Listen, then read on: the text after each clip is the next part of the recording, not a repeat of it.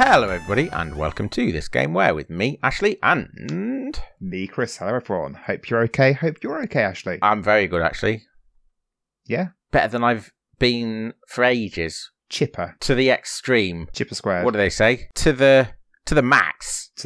No one says that. Chipper no to the max. Since about 1996, and even then, I don't exactly. That's that. I feel like that's my what do they call that? That's my groove. That's a slice of you. 1996, 97. That's if I don't think too hard, I sort of get back into that groove of 96, 97. What, when you were 8 years old with no cares in the world? 8 or 9, yeah. Well, I did have cares. July 96 was when we moved house. Oh. So I found out what Punica was and had to move school at the same time. It was like highs and lows. Highs and lows, baby. Great. What a life. Yeah. Also the time that we got, what was it called? Diamond cable for the first time. Diamond cable? Going from 96 to 97. Yeah, Virgin Media nowadays. So basically, cable television. Oh, okay. And had access for the first time to things like Nickelodeon and Cartoon Network. Yeah. And spent most of probably the summer of 1997 inside watching cartoons. It's fine. It was amazing. It wasn't just fine. Yeah. It set the roadmap of my life. Yeah, exactly. I was going to say it's not doing you any harm long term at all. Yeah. It's fantastic. Cartoons. Oh, Friday nights trying to sneak WCW onto the television. What's WCW? On of all things, WCW was wrestling, but it's not WWF, it's WCW. It was on, of all channels, it was on TCM, which is the classic movies channel, at 9 o'clock, about 9 to 11 on a Friday evening. It was so good. It was so good. Well, at some point, we'll be doing the WCW game on the Nintendo 64, so you've got that to look forward to. I mean, I did start getting a bit of a wobbly to me then when you started talking about wrestling, because I was thinking, is it going to be a wrestling game today? Because I don't like wrestling.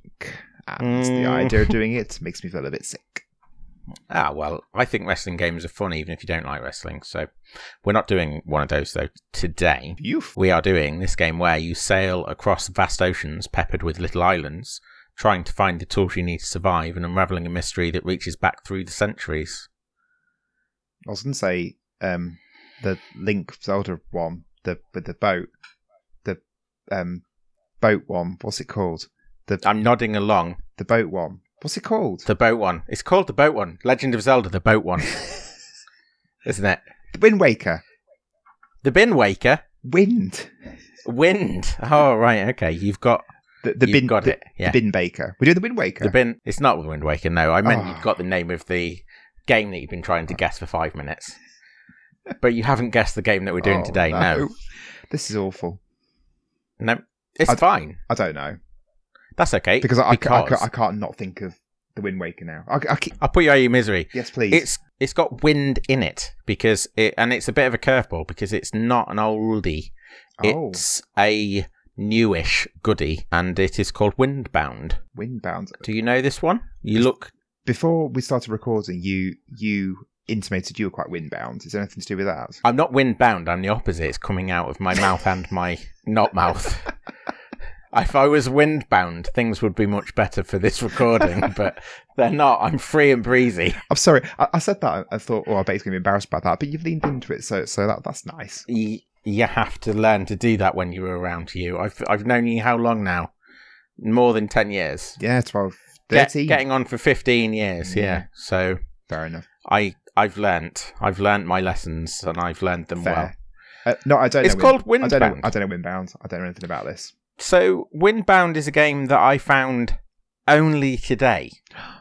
Gosh. I know. So, it's on a Sunday. We have a standing arrangement with Hannah's auntie and uncle, who have a child, Hannah's cousin, who is 8 years old. And that is important to know. Yeah, I suppose it's important to know for the context of, we ring them every week and we play games, usually Fortnite, but we've in the past played Monster Hunter Rise on the Switch, and various other things we've dipped in and out of. And today we rang them expecting to be playing Fortnite as a little team.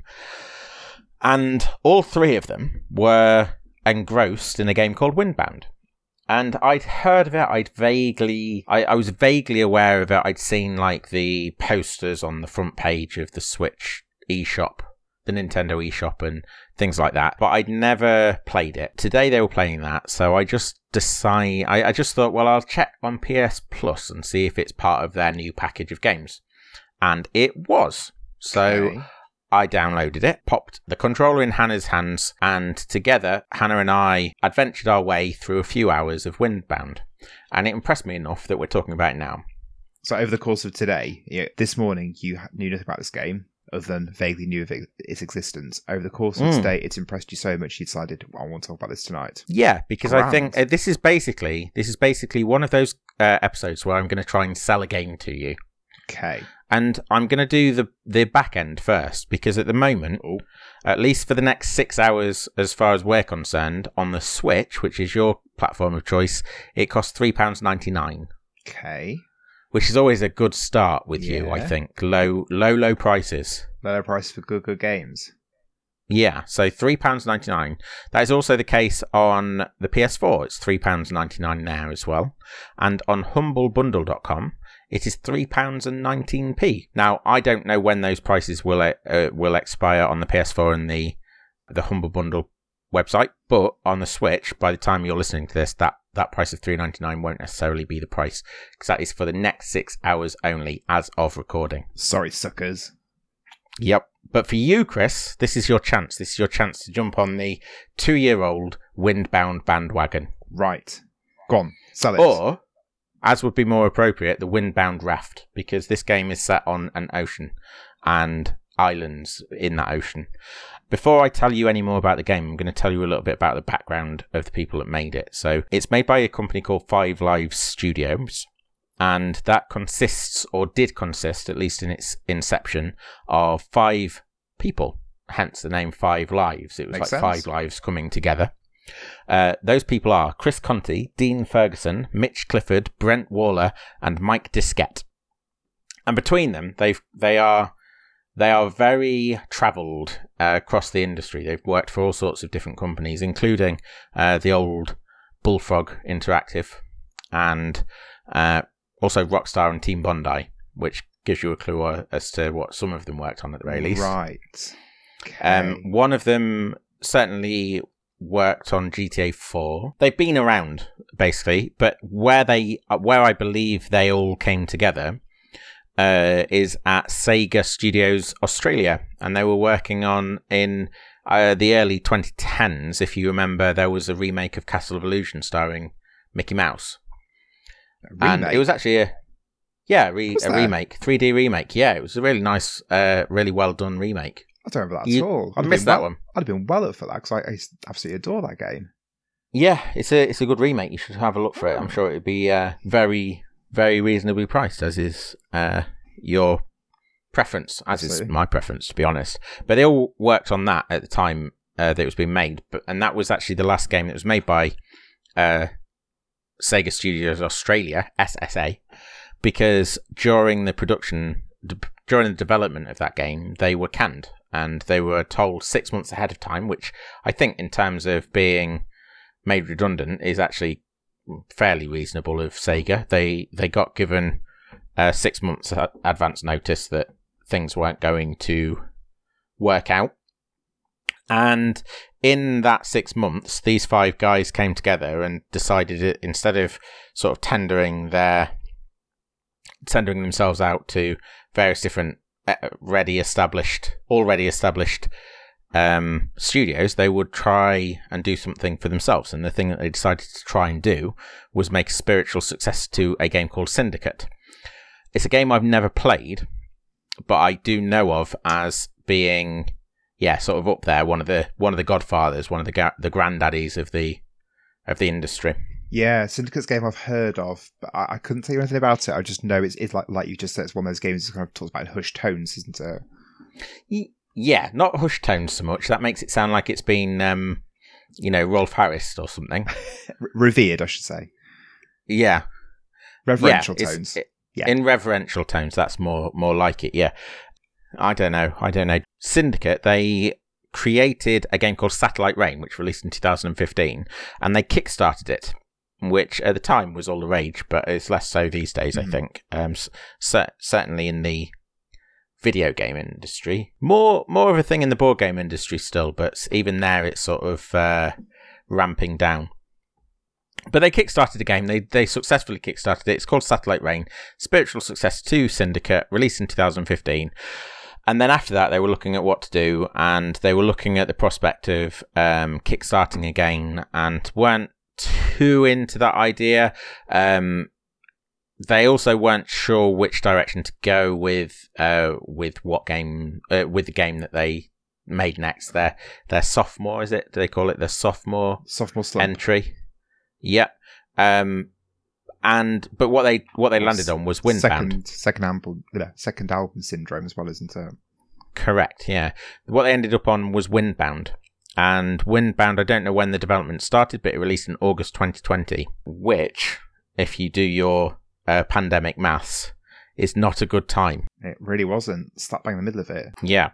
So I don't know really what the response was at the time, because I had my mind at other places. Yeah. And I am somewhat concerned on the behalf of Windbound that maybe it flew a little bit too far below everybody's radars.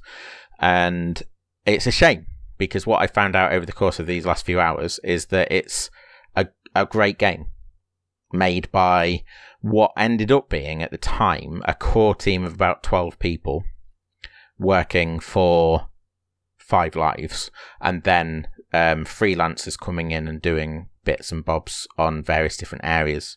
Okay. So what is Windbound, Chris? I can hear you asking me with your eyes. Do you want to ask me with your face? Well, is there any need to? I mean, that was the next question. What is this? Because I've got in my head, I've got all kind of permutations about what it could possibly be. But go on, tell me more. No, I'm not going to, because you've just piqued my interest. I want to know, based on the things that I've shared with you already, what is Windbound, as far as you've gathered. Collect together all the information you know. What do you think Windbound is? There's a raft. Your eyes went crazy there. Yeah, because you put me on the spot. There's a raft and there's water. Is there an old man? Not that I've met, no. Oh. What do you control then? The raft? You control a lady. Oh, that's good. Oh, I know you were going, oh, that's unusual. That's forward thinking of them. Controlling a lady. Well, no, just 'cause in my head, I'm just associating rafts with like Robinson Crusoe and like Herman Toothrot from Monkey Island. I'm just associating with and Tom Hanks and Castaway. I'm associated with men with raggedy beards and maybe with a ball with a handprint on it. Okay. Yeah, I can't think of lady. Many stories off the top of my head actually where there's a lady Castaway. I'm sure that there must be. I'm sure. I think the rebooted Tomb Raider, that could maybe pass for that. In that she's not castaway. She's not stranded after a boat accident. I think it's more a plane. No, it is. It's a boat. Her boat crashes, doesn't it? Right. Or a boat sinks. I've never seen it. No, I don't mean the film. I mean the game, the rebooted I've not played game since the. Oh well, they're very good. They're very good too. But yeah, there's that, and there's also Windbound. But so you know there you go. Okay, so you play a lady. 2? Now I've dug myself out of that potential sexist pit I got myself into. That you're playing a lady. Yeah. Yep. Is it third person? Is it isometric? You're doing one of those teacherly tricks whereby I've asked you to do a thing, and instead you're trying to tease it out of me. Guilty as charged. And I know that trick, so it's not going to work. But for the sake of brevity and for the sake of, moving things on a little more swiftly, I was trying to get you involved, because otherwise it's going to be just me this whole episode. It's fine. Windbound is an adventure game. Okay. For all intents and purposes. A la Zelda, you've mentioned Wind Waker, and it does share some similarities with Wind Waker. And actually, I think that there is an argument to be made that it takes some of the elements of Wind Waker and some of the elements of Breath of the Wild, and it throws them together into something slightly different, because this is an exploration driven. My pickles tickled now, putting those two things together. Good. Glad to hear it. Let me tickle them slightly harder for you, because this is exploration driven, which I know you like. Yes, please. The next two things, less tickly, more grabby, because it's crafting, which I'm not sure you do like. Meh. And survival, which I'm fairly sure you don't really like the idea of. depends if it's scary, panicky survival or not. A good nitpick, that one, because it's not as far as I've experienced it. It Good. might be in other circumstances, because there are 3 difficulty levels, but they're not easy, normal, and hard, although they maybe translate to that. It's adventurer, something else, and then something else, and one of them, you lose all of your items every time you die, and you end up back on your boat in the middle of nowhere or something. Whereas the one that we've chosen to play on is adventurer, and adventurer is a little bit friendlier. You don't lose your items and all that. Definitely how I would be playing it. Yeah, me too. I think, it's most fun with less downsides. I like that. So exploration, crafting, survival, all in an ocean setting, taking place on islands in this ocean, but also taking in the journey from island to island, a la Wind Waker. What sort of, just focus on that point briefly before we move off that, is it real world? Is it Pacific? Is it Atlantic? Is it a bit of an amalgamation? Or is it fantastical? What's the sort of setting for it? It's absolutely a fantasy setting. Beyond that, I can't really say. It's populated with lots of different animals, and the animals are definitely not Earth-based animals. So yeah, it's a fantastical place, more fantastical than Toys R Us in its heyday. So yeah, take from that what you will. The character that you play as, this young lady, she's cast away on an island, and as I've said, it seems to be in the middle of nowhere. Close by, you'll see, sort of off in the distance, and this is sort of Breath of the Wild game design. Close by, but sort of in the distance, you will see a tower rising up on another island, which is supposed to sort of make you go, "Ooh, I'll go there." And then when you get to that island, there might be a couple more islands. One of them might be a little island with a big rock in the middle, and another one might have another tower. And then even further off, you'll see like the glint of these what look like very large eyes of a monstrous sea creature. That's what it looked like to me anyway. So it's got all of these. It's taken a leaf out of what I class as Breath of the Wild's book, and it's seeded all of these tempting places for you to travel to. Yep. Off that way and off this way, and I really like it when games do that. Yes, please. That's what I say to that. Yeah. So in order to get there, though, you can't swim there, because you can swim in the game, but there is a stamina meter, and the stamina meter will deplete quite heavily when you try. And in order to get more stamina, you have to forage and hunt to get food to refill the stamina meter, and it's not quite as forgiving as maybe other games would make that. And that's where the survival comes in. So Hannah actually started the game, got a couple of islands in, but swam between 2 of them early on. And because she hadn't realised that she could build a boat at that point, and the depletion of her stamina was such that she found it very difficult to build it back up. So she restarted the game with the knowledge that you can build a boat between those 2 islands. And it was a little bit better. It was a lot better from there, and she was able to manage her stamina a lot better going forward. So is this stamina meter, is that the kind of the impetus to go through the game? You're crafting, you're foraging, everything is in order to build up the stamina meter, in order to get to other islands better, in order to find what's on those islands, etc. I think the drive in the game is the mystery. So there's a central mystery, and your only clue to it at the very beginning is that you've got these monoliths. And for me, the drive was to find out what these big towers were, or what was at the top of these big towers. And even when you find the first couple of towers, you don't really know why. But once you found 3, you make your way to another island, and that then takes you to this chamber. And the chamber, it starts off telling you a story in pictorial fashion. The story is where it sort of reaches back in time to a land that no longer exists, and a relationship between nature and man that no longer exists in the world, but that you want to know more, that certainly I wanted to know more about and explore more. And again, sort of seeding the future of the game. That all happens on one panel in a hexagonal room where 4 of the other walls are empty panels. So what you know is that over the course of the next few hours, you're going to find out what that story was. across those 4 panels. And that story sounds very, very prescient, and especially for the time it was released as well. August 2020. With that, I was reading actually over the weekend about trends in novels at the moment, and it talked about how I think it was called cli-fi. Have you heard of this? No, but it's a term that immediately explains itself. Yeah, exactly. I don't need to explain anymore. So it sounds like it kind of feeds into that, really, the whole idea of the environment and ecological sensibilities. Yeah, quite possibly. I think there's an element of that in games recently anyway. If you think Abzu, that's sort of following that idea, and Alba, which I know you're a big fan of. Yeah, definitely. And there's that's a good point. Also Summer in Mara, which I was playing the prologue for yesterday, which is the demo for all intents and purposes, the posh word for the demo. That's sort of a reaching out to nature affair, or getting back to nature maybe.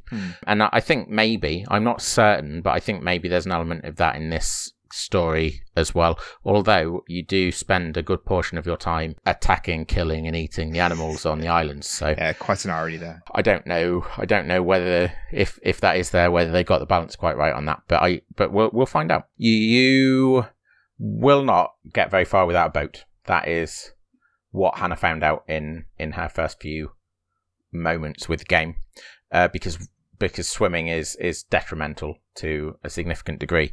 And that actually is another drive for me in games where it allows you to craft.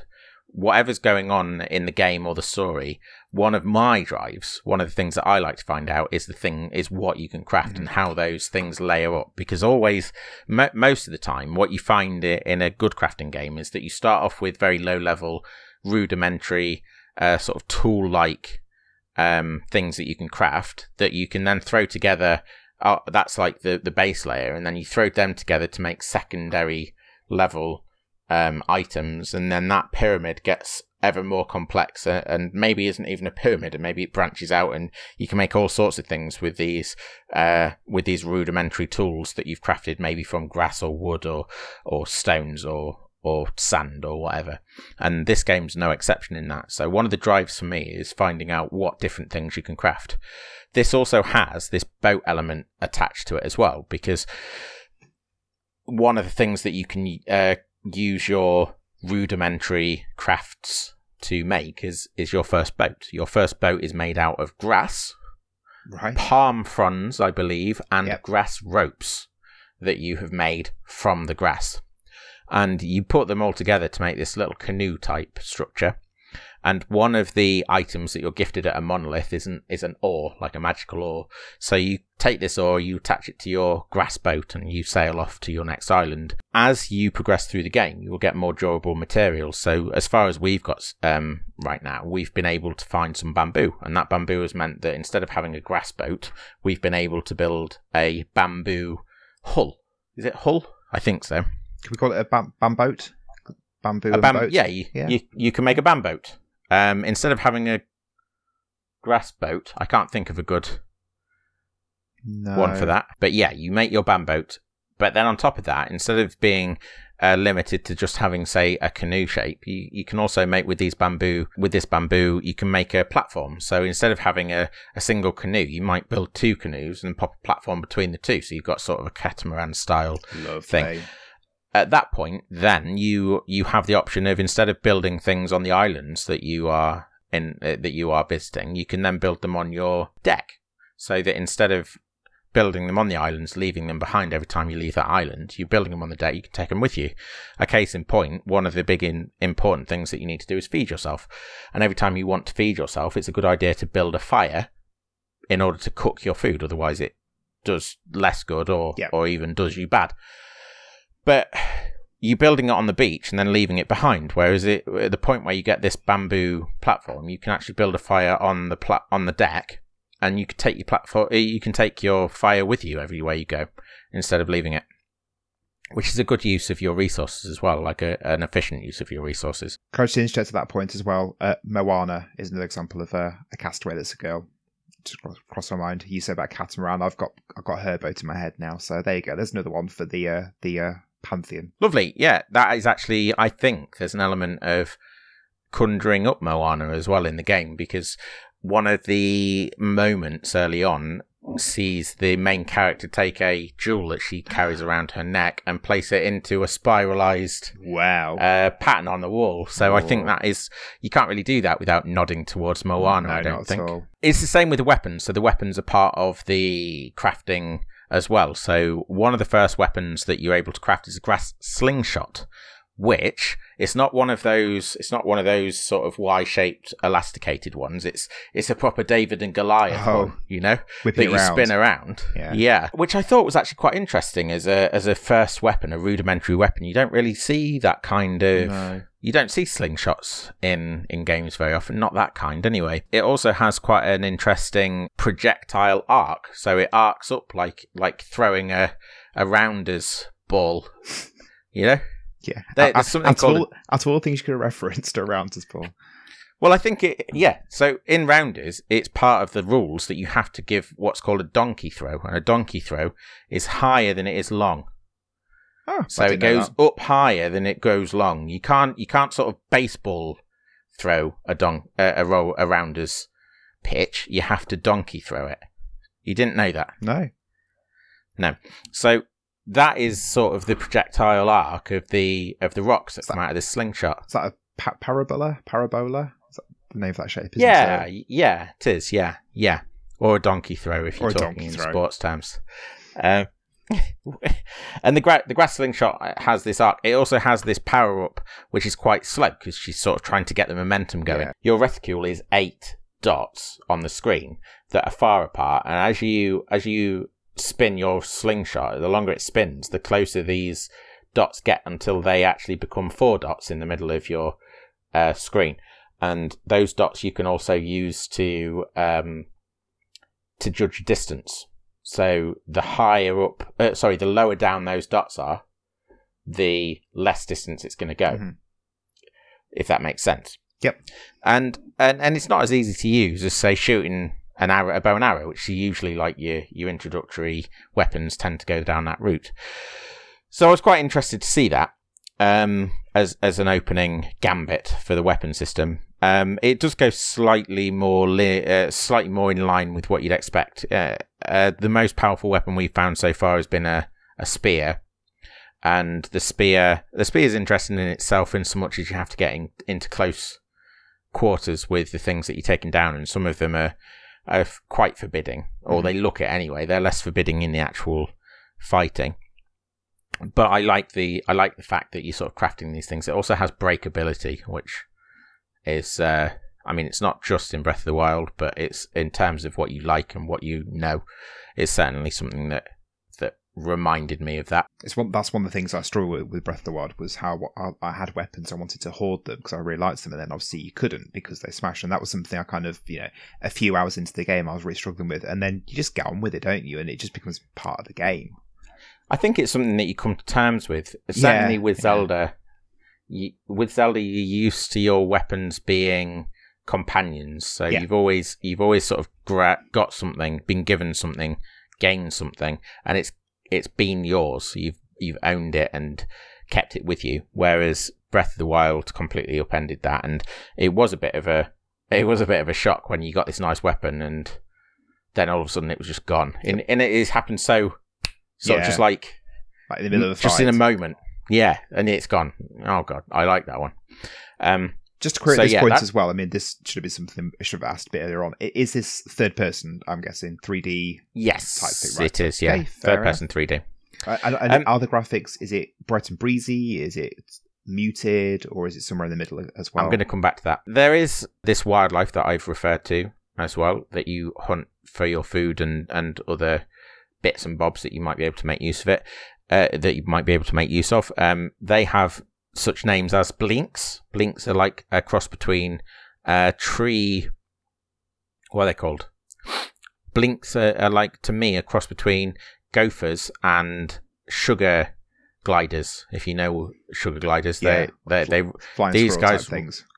Yeah, these guys run around on the floor. They don't do flying, but they've got that sort of look to them. There's razorhubs and razorbacks, which are basically pigs or warthogs. Gorehorns, which are big, like really big, bullish ox-like things that have got these rugged rocky frontages on their faces.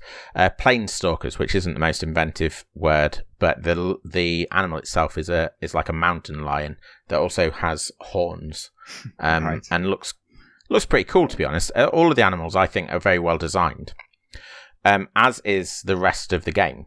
So the art direction on this, I think, is really pretty.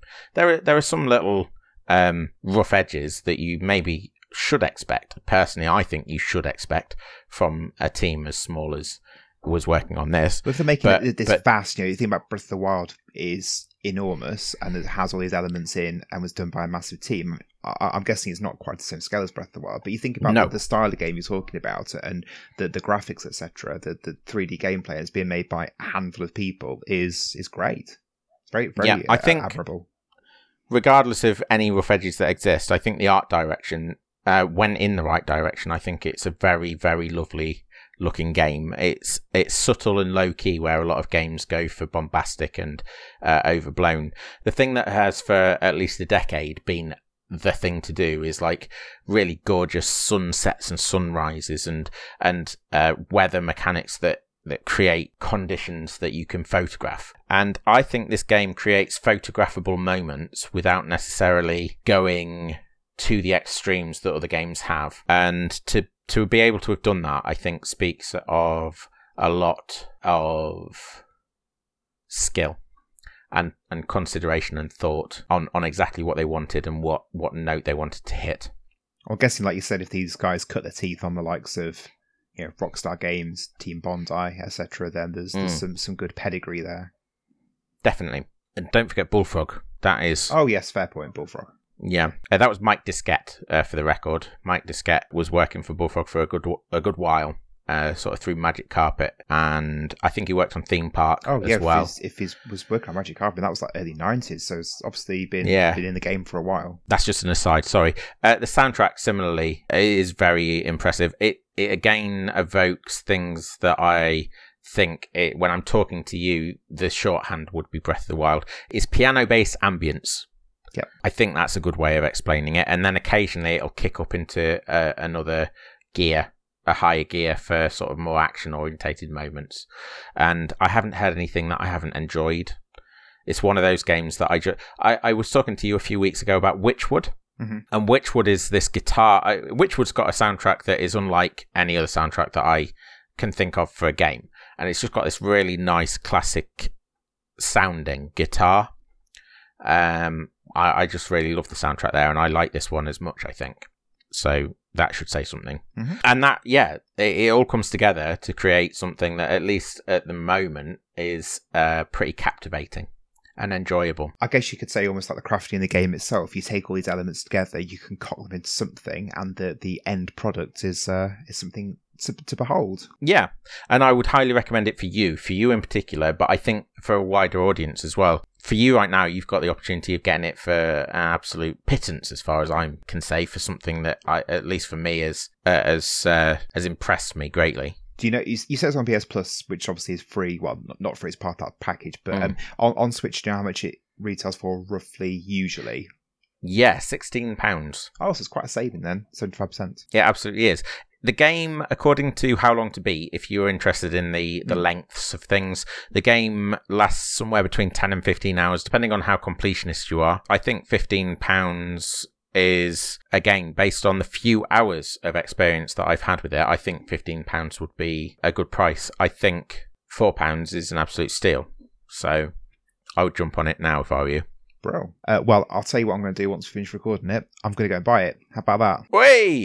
So I've won you over, have I? It sounds really good. I've not. Okay. I've held off Google imaging because I don't want the tap of the keyboard while you and I have been talking. But I've got an idea of what it's going to look like. I'm going to have a look. I mean, I don't think it will sway me either way, but I'm going to sort of just see if it matches my conception from what you've described. But it sounds great. I do need to buy, again, this will be out of date, I think, at the time of the episode release, but BioShock is down to £8 in the sale. I've been meaning to buy, exactly. I've been meaning to buy that in the sale at the moment on the Switch anyway, so that'll be a nice couple of games, I think. Yeah, you can play BioShock for some shooty pew pew, and then you can come and play this for a little bit of time off. Yeah, I think that sounds like some necessary time off. a good combo, I think. Fab. Some of the Bioshock moments I found a little bit hairy, scary, Right. poopy panty. Poopy So, panty. Yeah. So this will be a breather Good. game, I would say. A good counterpoint. Absolutely. Fab. Well, that's one set anyway, so I'm sure the Five Lives will thank you at least for that. I don't need them to. I thank them for making this. Ah, lovely. What a nice way to end the episode. Also, as I pointed out to you before we started recording, episode 123, which is exciting. I like the numerical side of that. You love numbers. I do like Not- numbers. You don't like deep numbers. You don't like thinking about numbers in deep ways like a mathematician might. You just like it when they Pretty patterns. make pretty patterns, yeah, that you can see without thinking too much. What's the problem with that? 111. 111. I bet that's one of your favourite numbers. Legs 11. Oh, yeah. There we go. Yep. Right. Thank you very much for listening. Please remember to come join us on all the social media, Facebook, Twitter, Instagram, and YouTube. And like, share, subscribe, rate, and review, please. Yes, please. Thank you very much. And we will see you next week. Bye. Bye-bye.